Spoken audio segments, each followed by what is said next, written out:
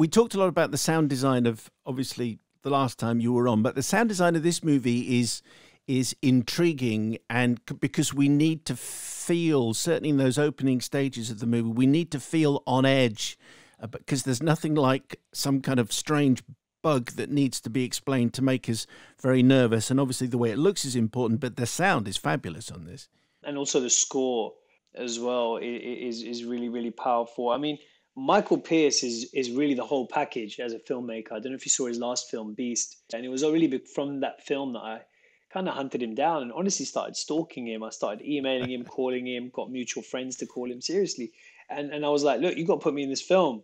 And it's not a film that I'd normally think of myself in being, playing a role like this, which is all the more why I wanted to do it.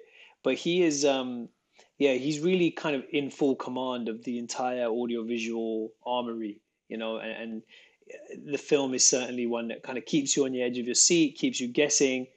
But alongside that psychological family relationship drama, it's got those thrills and spills. It may well be something that you were just always on top of anyway. I just wonder, after Sound of Metal, whether you take even more notice of the sound design and the score of a movie. It's a great question. Often when I see the film for the first time, it doesn't have the full sound mix and the full score. It'll have lots of temp sound.